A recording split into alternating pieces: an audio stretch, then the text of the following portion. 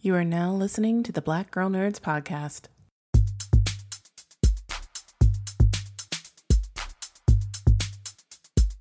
5, 6, 7, 8. Holla boys and girls, it's the BGN. Coming from the Marvel world to the DC friends. All the way from Hollywood to the PCN. She defends everyone from sleazy men. Won't apologize for spitting Shonda rhymes. The space that we make is never colonized. Talking games and movies and actors. Better shake your booties for Black Girl Nerds. Better shake your booties for Black Girl Nerds. Yeah, better shake your booties for Black Girl Nerds. Ha. Better shake your booties for Black Girl Nerds. Better shake your booties for Black Girl Nerds.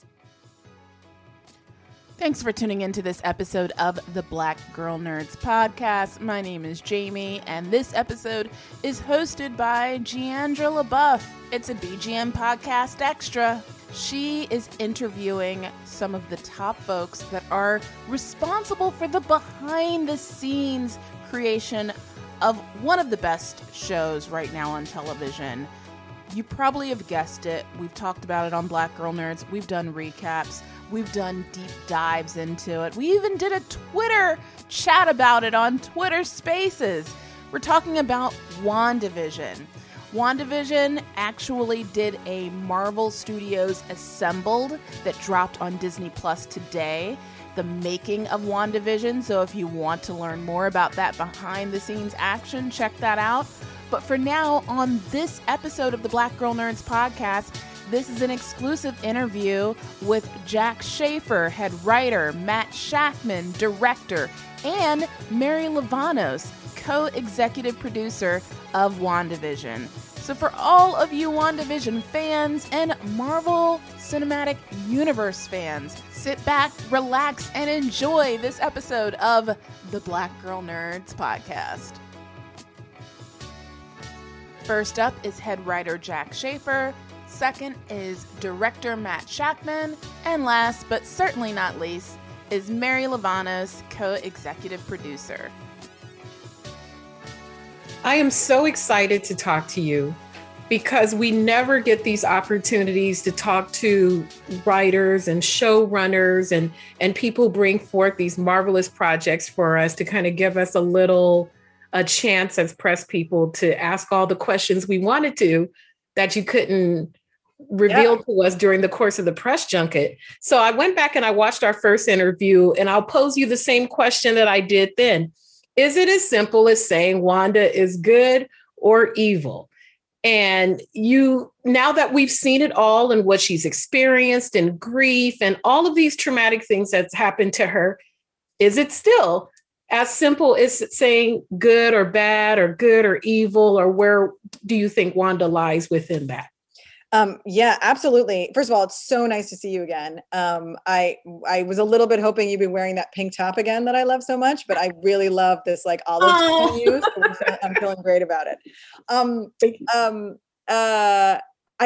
don't even know, what did I say last time? I mean, my answer this is for the same. We're absolutely not. It's not that simple. Like, no way is it that simple. What did I say last time? Yeah, you said exactly that. No, yeah, it is so complicated, just like how human beings are complicated. And that's what we wanted most of all, is we wanted to put a complicated woman on screen with all of her nuance and her flaws and her values and her mental well-being and her desires and her trauma, like all of it. And no, nothing is that simple. And it's not that simple for Agatha. Agatha has so much goodness and light inside of her. And in the right storyline with the right perspective, she's a good guy. That's what I find the most fascinating about these characters and these archetypes, is the opportunity to play in the light and dark and in the shadows and in the shades of gray. So I'm delighted that we got to craft a story where we see Wanda's selfishness and we see the hurt that she inflicts on other. Trauma begets trauma. And I find that fascinating to watch, and it makes me I don't know. I love her, and I feel protective of her, and I root for her. but I also feel like my eyes are open that she did terrible things. Mm-hmm. With characters like that in other Marvel films, there's a clear bad guy and a clear good guy. And back to her, with you mentioned about her selfishness and her trauma, it almost made her that more endearing and that more relatable. What is it about her type of trauma specifically compared to, say, like a Thanos who lost his daughter, and they had, all these other characters in the MCU? There was something about Wanda that was very endearing and relatable. And I feel like nearly anyone would do exactly what she did, considering the trauma that she faced. So why do you think the audience just gravitated to her some more? Because she's not a protagonist or an antagonist. Yeah, I mean, that's a wonderful question, and I would like posit a lot of theories about that. I think the first thing I would say is she's not trying to rule the world. She's not. There's no power grab. There's no, enormous like global stakes motive going on. The lady just wants a simple life with the people that she loves, and anyone can relate to that. She wants to feel good. She wants to laugh. She wants to be safe. I mean, that is chief among everything for her. Is she wants to be safe. She wants an end to these violent intrusions in her life. And I think everyone knows that feeling of just let me be in a situation where I can relax and I can love and I can feel comfortable and I can be, I can hold the people I love close. So I think that is it. And then I think I really credit Lizzie. I think that she and Paul performed these roles with such integrity. And all the sitcom pieces, like all that sort of like artifice they did in a technical way, and it's also beautiful, and their physicality and the humor and all of that is great, but the core of it is so authentic, and they take it very seriously. Like they don't look down their nose at the troubles of superheroes. They're present for all of those emotional scenes. And so I think I would say that would be how I would explain sort of another side of why people just are so dialed in with them. There's something very pure about their performances and also about their desires and what they want out of life. With that being dialed in, a big part of what made the show so popular from the outside looking in is just looking at how so many other people were enjoying it with me, and having this tool of social media where people were discussing and comparing theories, etc. When you guys start a project like this and you're crafting a script and a story, and there's all these hidden things that are within the story, as the head writer, how privy are you to where the placement of some of those things are? Like, I watched so many fan videos of, do you see his cufflinks?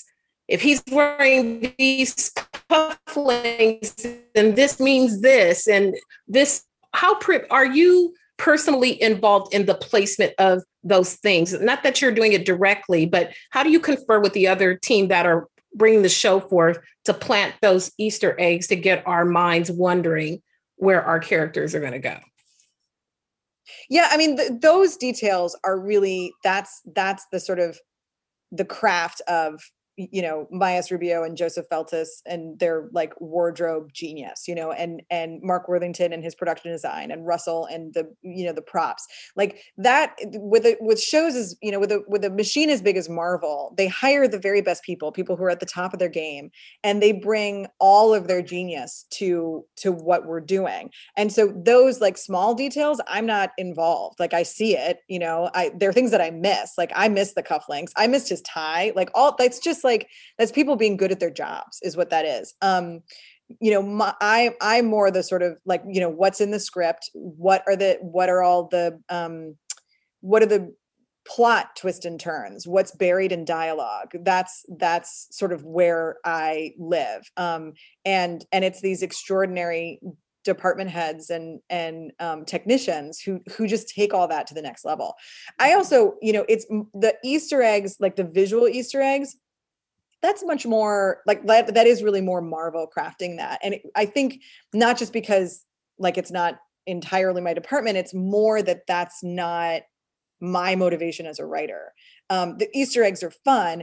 I'm more interested in like what are the what is planning and payoff, like what's good writing, like how do I hold my audience members' hand through this where they know where to look when and their brain is teased when. That's how I approach it, less in terms of like Marvel mythology and Marvel Easter eggs. It's much more about how do we get the maximum tension out of this narrative. Mm-hmm. With the payoffs, there were some very major parts where maybe I think it was maybe episode 2 or 3 when we start to see the glitching of Wanda and that something else bigger isn't at play. Ranking the biggest reveals or the biggest ahas of this season, what would you say were the 3 biggest reveals from your perspective as a writer? There are things that we were dialed into as fans, but what would you say were the top 3 moments that you really were like, I want to grab them? Would it be the radio, speaking to her through the radio, or the first time we see the glitching, or maybe Tiana's character able to come back through and still be cognizant of the outside world? What were the top 3 payoff moments, would you say? That's really hard to choose. That's like choosing between my children. And I wouldn't like characterize them all as reveals. I mean, I think they're the sort of like gut punch moments, or the moments where you're like, what did I just see? Or like, oh, I'm so scared, or that's not what I expected. I think one that I'm very proud of is that jump cut in episode 3 when Vision is standing near the couch and he comes over and he says, I think there's something wrong here. And there's a jump cut and he's like right back at the edge of the couch. She's no longer standing there. I mean, that was on the page, and we, in talking about it, we were like, that's going to feel so destabilizing. The audience is like on a subconscious level, they will be rocked in their seat, and they might even rewind. They might even think there's something wrong with the platform. So that just seemed to me to be very daring and very exciting, and also would accomplish the goal of aligning us with Wanda and feeling how she feels like destabilized and confused and so emotional, like in ways that she can't fully understand. So that's a big one. Mr. Heart choking is a big one, because it was a real gamble for me. I was betting that a man choking would have the emotional impact on the audience, like the same way a fight sequence in an MCU movie would. And that really, like, it was a challenge, I think, to myself. Like, and I also was like, I wonder if this is going to stick, because I feel like it's not big enough, but can we craft the episode so that it is huge, that it does feel like a shattering of everything? So I would say that one. And then fake Pietro showing up on the doorstep. I think I'll never get over that. Fake Pietro damn near shut down the internet when Evan popped up and they're walking outside of the hex, and like, she recast him. There were just so many wonderfully written moments of the show that just really resonated with me. I enjoyed watching the reactions of people discussing them and theorizing of what was to come, and no one could ever get it quite right. And that's what made it even more entertaining. Is that gratifying for you as a writer when people think they know where the trail is going, and then all of a sudden you turn us in a whole nother direction? I mean, thank you. Thank you for everything that you just said. And I'm delighted that you feel that way about it. It's not actually my favorite thing when people go in a direction that's like really off the trail. It makes me a little bit anxious. Mm-hmm. What I do love is now that it's all said and done and wrapped up, the reaction of people being like, yeah, this show said what it was going to be the whole time. Like, grief is the villain, like that, like all of that making sense and feeling like the proper payoff to the journey that we've been on. That's what feels satisfying, is that people accept an episode like episode 8, that to them is a gift, that we gave them a therapy episode and they said, thank you. That really is what's the most gratifying and fulfilling thing for me. And lastly, it's been clear from the beginning that this was kind of a precursor leading into Doctor Strange 2. And so fans have been along that journey. With that film looming out there, whenever we're going to get it, how do you as a writer prepare for leading into something else? Are you given very strict limitations of how to contain a story? How do you start to alter your writing of the show to lead into what will be an even bigger film? Yeah. A big film. Yeah, huge film. It's really not about limitations or restrictions. It's about a constant dialogue with Marvel, with my producer Mary Lavanos, who's in contact with those producers. There's so much integration at Marvel. Everybody needs to know what they need to know in order to do their jobs well. It also, my focus was our show and the completeness of our show, and that handoff is, yes, it's like woven throughout, but it really, like, the rubber hits the road in the tags. And so it's a lot of rewriting of the tags in order to make sure that the handoff is smooth and is appropriate. And that it happens late in the game. And that, that's what happened with this one. That was awesome. Well, the handoff was great. It was like a track team. So now I'm excited to see what the next installment. Thank you for this series and your wonderful gifts and your time today. It was beyond anything I could have expected, and I enjoyed it just so much. Thank you again. That means so much. I love talking with you. I love your questions. I very much hope to see you again in the future. Thank you. Thank you. I hope so too.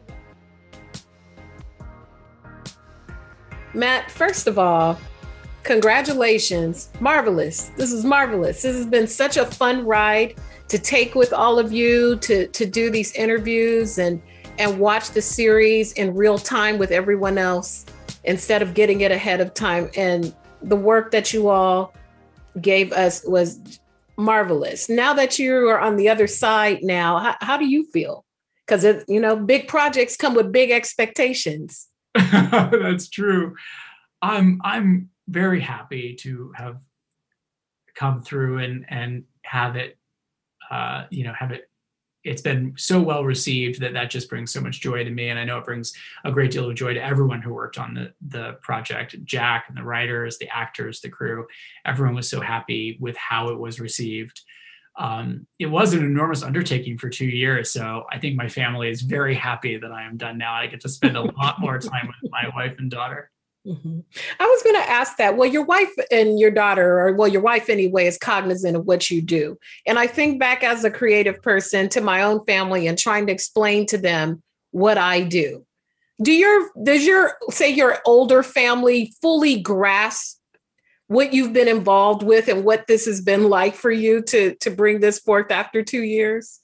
It's been really sweet. My daughter has really understood what I do through WandaVision. She was with me in Atlanta as I was shooting it, and it's been a couple of years. So from 3 to 5 years old, she's learned about what I do through this project. She went to visit the set. She was around. She met all the people. She got to pretend fight with our stunt guys. She had a great time on it. And then she's loved watching the show too. And she's been my number one fan, which is really sweet. She can't wait to watch the next episode and sing along with the theme songs. And I, of course, had to make her skip a couple of episodes and scenes that were a little too scary for a 5-year-old. But for the most part, she loved it, which is great. Is she sad now that it's over? Yes, she is. With what has been just amazing to me, and we don't really have the luxury to do this with the Marvel films. We all see it at different paces and we discuss it, and you have purists and you have, regular fans and everything, but everyone had to consume it at the same time. Are you even able to dial into those types of things? Because for creative people, critique, appreciation, it's a very slippery slope and can have its own debilitating effects on one's mental health. Can you even get involved with that now that it's over, to see some of the reactions? And what do you do now that it's complete? That's a great question. We were very taken with the passionate response to the show, the creative theories, the TikTok videos, the memes. They're wonderful, especially around Agatha all along. And it was hard to avoid those, and we didn't want to avoid them. It was really fun see what people were saying in response to the show. But yeah, social media can be a rough place. So as a creator of something, you definitely want to limit your amount of time living there. But we're trying to tell a relatively simple story, a story about a love story, and a story about how you come to terms with loss and how you grieve. And so we maintained our focus on telling that story, and all of the other fun with sort of the Easter eggs and everything we knew was sort of just a layer on top of what was a core emotional story and an emotional journey. Mm-hmm. When as fans and viewers, when we watch Marvel projects, we are familiar with the sexier character, so to say, the Captain America is the bigger characters. But here we got to develop this really strong attachment to two characters that are not who you first think of when you think of a Marvel film. And so it's been probably spectacular to people who are fans of these particular characters to see a story like that. What are your feelings on now being able to bring forth these two characters who largely fly under the radar when you think of Marvel properties, and kind of forging a new path for more story development, and just getting to know these characters in particular and the root of what made them who they are? I think it's a testament to the amazing. Are you there? Yeah, okay. I got paused for a second. No worries. I glitched for a second. You glitched. Oh no. Yeah.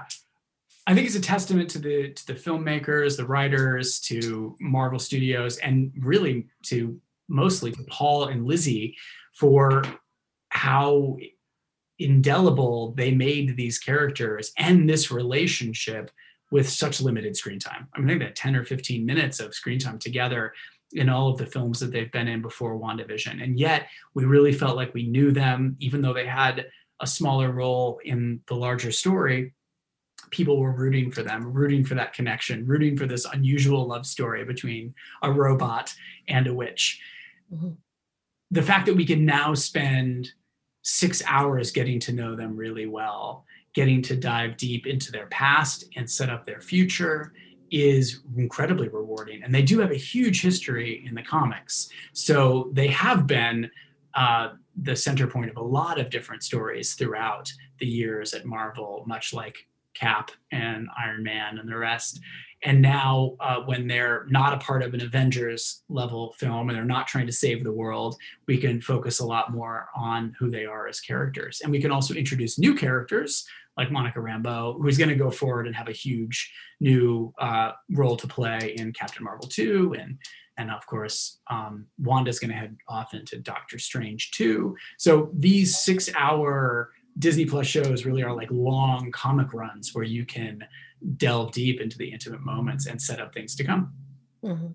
It's been very touching with setting up these things to run. It's been very touching to see how people have really gravitated to Wanda and her trauma and the things that she's experienced. Was the reaction more emotional than you thought it would be? Because I've noticed now legions of fans and new fans and watchers are really, really protective of her and her story, and are just aching to know more. People have related to it who've experienced their own trauma. Was the emotional, did you anticipate such an emotional attachment to her?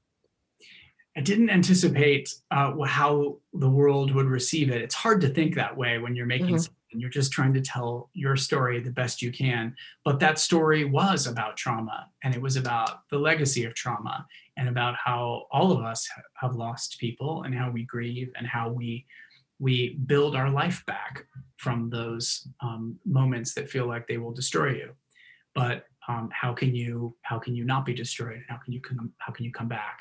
And so this is about Wanda taking that journey along the sort of Elizabeth Kubler-Ross stages of grief, from denial all the way to acceptance at the end. This early episode, she doesn't know where she is. She's built this fantasy world for herself, doesn't know how she ended up in a black and white sitcom, doesn't know her history with Vision. And by the end, she's, of course, has to say goodbye to him for the last time, and that journey, I think, takes on extra resonance in the world right now, because we're all suffering through this pandemic, and so many lives have been lost, and we could not have predicted that. So I think part of that has been just the strangeness of when this ended up getting released, and the thematics that we were playing with happening to, unfortunately, align with what was happening in the world at large. With that and with her suffering, it made her connect in such a different way than, say, some of the, well, I don't want to call her a bad guy. We don't know what'll happen in the future properties and what she will be, but she connected with people in a way that I don't really feel like she alienated anyone. You have these very polarizing bad guys or bad characters, because so many people watched this and thought, I'd probably do the exact same thing if I could. If I couldn't turn back time, at least I would encapsulate, the best parts of my life and keep them contained, compared to, say, a Thanos who wants to just get rid of half of the world and that solves it. She didn't really want to kill anyone. She just wanted to keep safe that the people and the love that she had. Is that so? Knowing that about her, where does that put her on the scale of black and white and the gray area of good and bad? I'm much more interested in the gray area. I'm much more interested in a world where there are no heroes and villains, really. She didn't intentionally do anything to harm the people of Westview. She built that world in an explosion of grief. She was overwhelmed by her emotion, and she thrust herself into this world of her own making to create solace for herself. And it's only at the end, really, because of Agatha, who says, look at what you're doing to everyone else here. When she wakes them up, she finally encounters what's really going on under the surface and what she is doing to the people of Westview. And she doesn't want to do that to them. And she feels she wants to open it up. She wants to let them go, but then she has to also give up Vision and the kids, and she's not quite ready in that moment. But by the end, she is. By the end, she gets to the place where she has accepted what she has to say goodbye to. And those people in Westview, to them, yeah, she's a villain. Look at the way they're looking at her at the end as she walks through town. There's not a lot of love there, and that's understandable. But then Monica gives us the other perspective, because Monica does understand, because Monica has lost her mom, has been trying to put her life back together after having been blipped and unblipped. And she has, from the beginning of the show, understood Wanda on that level. And that's allowed her to advocate for Wanda and to look at both sides, because it's so important, I think. And I think the best stories look at things from every angle. And the best kind of characters are neither good nor bad. They're just human like the rest of us, even the superheroes. Absolutely. Speaking of superheroes, these actors were phenomenal. Elizabeth and Paul and Tiana and Catherine. I mean, they were phenomenal from the very first black and white episode all the way through the end. How did you all come together? Well, didn't really come together, but how do you celebrate wrapping a project like this, given what our conditions are? Did you guys do anything together to close the book together?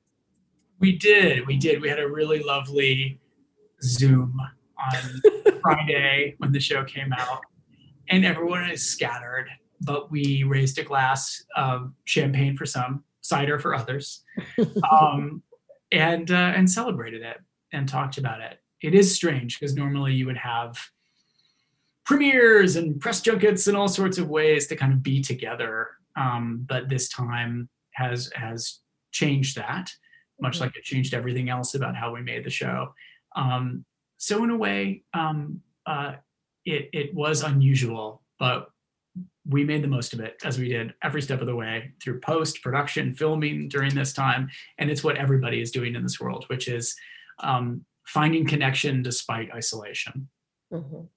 And lastly, we've always known that this was going to be kind of like a precursor for Doctor Strange too. Now you get to, or do you get to sit back as a fan and see where your baby now goes off to school now with some other kids? Do you get to enjoy it as a fan? Are you working on that project? How does this now go for you with this movie looming into the future somewhere?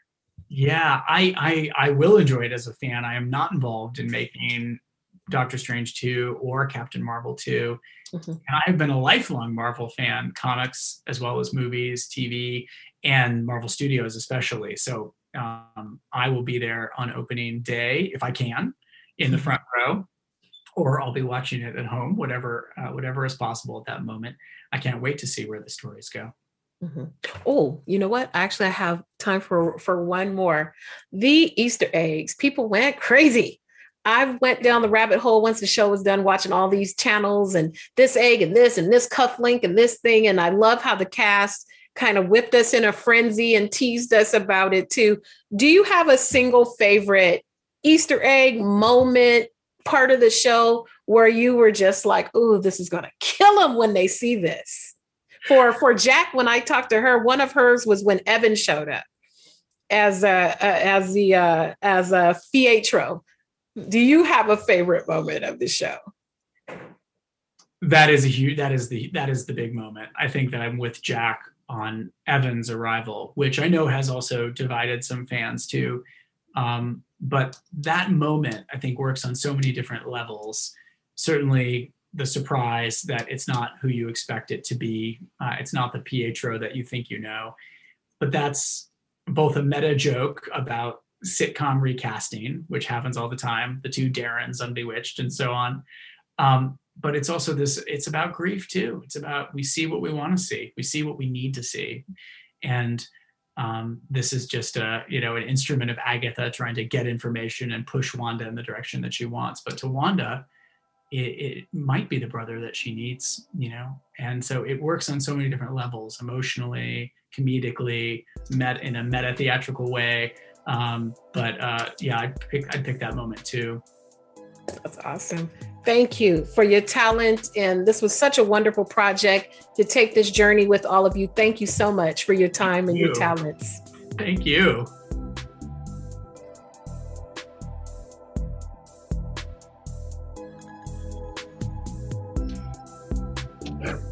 Mary, this has been such a tremendous ride that we've been on with you all.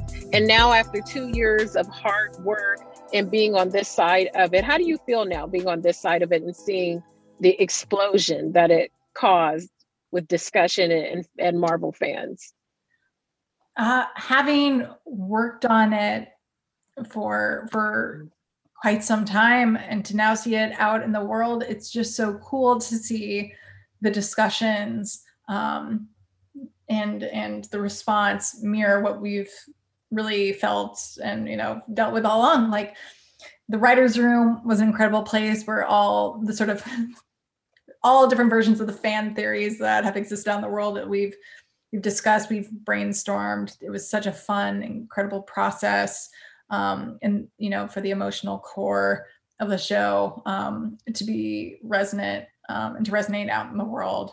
That's really lovely, because it was something that was really important to all of us internally, is telling a process depicting the process of grieving in a thoughtful way. With that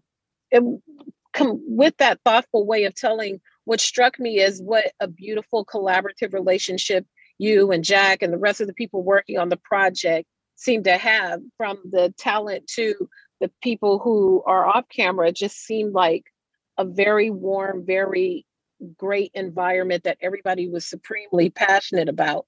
What is it going to be like now to unwind from this part of the Marvel universe with Jack and now moving into the new portions with Captain Marvel 2 and Guardians and just closing out this chapter? I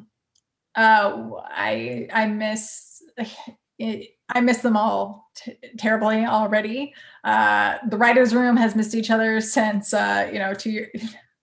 many years ago now, I think it is. Everyone still talks, and everyone has come together to watch and enjoy the episodes airing together and the fan response together. That's been a really cool process. And I would say what I love about Marvel is that Kevin and everyone from the top down on all of our projects, working with caring, empathetic individuals. It's just exciting to continue to create stories with with people like that. With creating Wanda's story, what particularly struck me was usually you have your hero, you have your anti-hero, you have your archetypes in every film. With her, it was very gray. I talked to Jack early on if it was simplifying it as much as good and evil and where it lies in between. But with Wanda in particular, so many parts of the fandom related to her and gravitated to her instead of having a Thanos reaction or, that type of super villain. What do you think what made Wanda so great a character that it kind of drew everyone to her, like just the layers of her character? Mm-hmm. What was so interesting about working with Wanda Maximoff, the character, is that she's an incredibly misunderstood individual to begin with. And from what we've seen thus far in the MCU, she's been on the run, practically been labeled a terrorist. She's labeled that in WandaVision. And at the end of the series, she's not let off the hook. She has implicated people in her pain. She's forced her pain upon others. And perhaps not at the very beginning of the show, but at certain points actually consciously continues to compromise, morally in order to have, this family, which is with Vision, which is at the core of, what you desperately wants as a person. But to see Lizzie play those gray areas and to live in this space that I think, we can all really identify with, helped Wanda to feel, additionally understandable. And Lizzie just did a great job giving her such depth in this. It's really an incredible thing. Lizzie was fantastic. And she did a lot of heavy lifting with a lot of different emotions and range and characters within her character. And she was just really, really awesome. Also awesome, the whole cast was awesome, but we get to finally learn more about Monica Rambeau and what her role is, which is fascinating because we probably wouldn't have had this opportunity to see it a little more in depth than with this. What's going to happen with her in her journey as now we move from WandaVision and into Captain Marvel 2, because we're getting teased of what her origin is. How is that going to continue to grow? Well, Monica was an incredible discovery and, the product of really the cool opportunity that is, Disney Plus and these expanding narratives. The fact that we got to do a true crossover was really cool. And something that we see in the comics, she in the comics is a leader among heroes and lives in the realm of, a lot of different sort of genre spaces and interacts with so many different characters. And she's such an empath. And that being at the core of who she is as a character and that empathy being the kernel of what transforms her into a hero here, felt really cool and why it was a perfect opportunity for Monica to evolve into an adult in the MCU. But, and for what is all next for Monica in the universe, she's an incredible individual. And, from what we saw, I think it's safe to say she's got a lot ahead of her. She definitely does. How she and Wanda were the only people who could really understand each other, and their bond was so beautiful. And just the scenes with Elizabeth and with Tiana were really, really terrific. Some of the best in the series. Singing the praises about your wonderful cast, what have you enjoyed most about seeing these talented people together to really bring this to life? Gosh, the actors are so incredible, and there's so much discovery that occurs when working together and working on the scene work and talking about character and having their input as to how they see the character evolving and integrating that into the work. They're just incredible collaborators. And the depth that you see on screen is, it's so much them. Now that when a series ends, the fans were sad because it's gone away and we have to wait until what the next thing is. Is it the same experience for you when you close the chapter on a project to kind of unwind yourself from it and move on to the next thing? Certainly have separation anxiety when a project ends, because it's so fast and furious for so long, and it's all day, every day. And then suddenly, the last VFX review ends and, the last episode airs and everything sort of comes to a crazy standstill-ish. And to think about the future that these characters have in the MCU, it's bittersweet for it to end, but just super exciting to see where it goes. Mm-hmm. When you think about it, when you're involved on multiple projects like you are, how do you plan? What is your internal process like as you think these things are, we're seeing the finished version of one, but you're, knee deep into your next assignments? How do you prioritize yourself of how you want to move through each thing? Like, how do you plan for yourself? Actually, one of the special things about being at Marvel is that we do get to focus on, one, maybe two projects at a time, which allows us to commit ourselves fully to the work that we're doing. But in terms of my process, I love the research phase. I love going back and reading all the comics possible, screenshotting cool panels and categorizing everything in weird, nerdy ways, and, diving into the history and sharing that information with everyone else on the show and allowing sort of the collective consciousness to form and solidify into, the project that we're all making. It's a really cool process. Yeah. And lastly, a huge thing as part of the discussion were Easter eggs. There's so many fan theory videos, and even the talent themselves, they were really fun with teasing us a little bit, like pay attention to the cufflinks, pay attention to, just trying to tease us a little bit. How do you react when you see the explosion on just even those finite details? We know that people appreciate the characters and the storyline and all that, but even now down to the intimate neckties and those aspects of what Marvel does to further our fandom. It's really cool to see the fan discussion surrounding Easter eggs and what the Easter eggs may or may not be, and just seeing so much of the detail that our department heads work in be noticed and appreciated by the fandom. That's so cool. And as a fan, ourselves, to see the theories fly around, it's cool and inspiring to know that people are creatively engaged and inspired by this.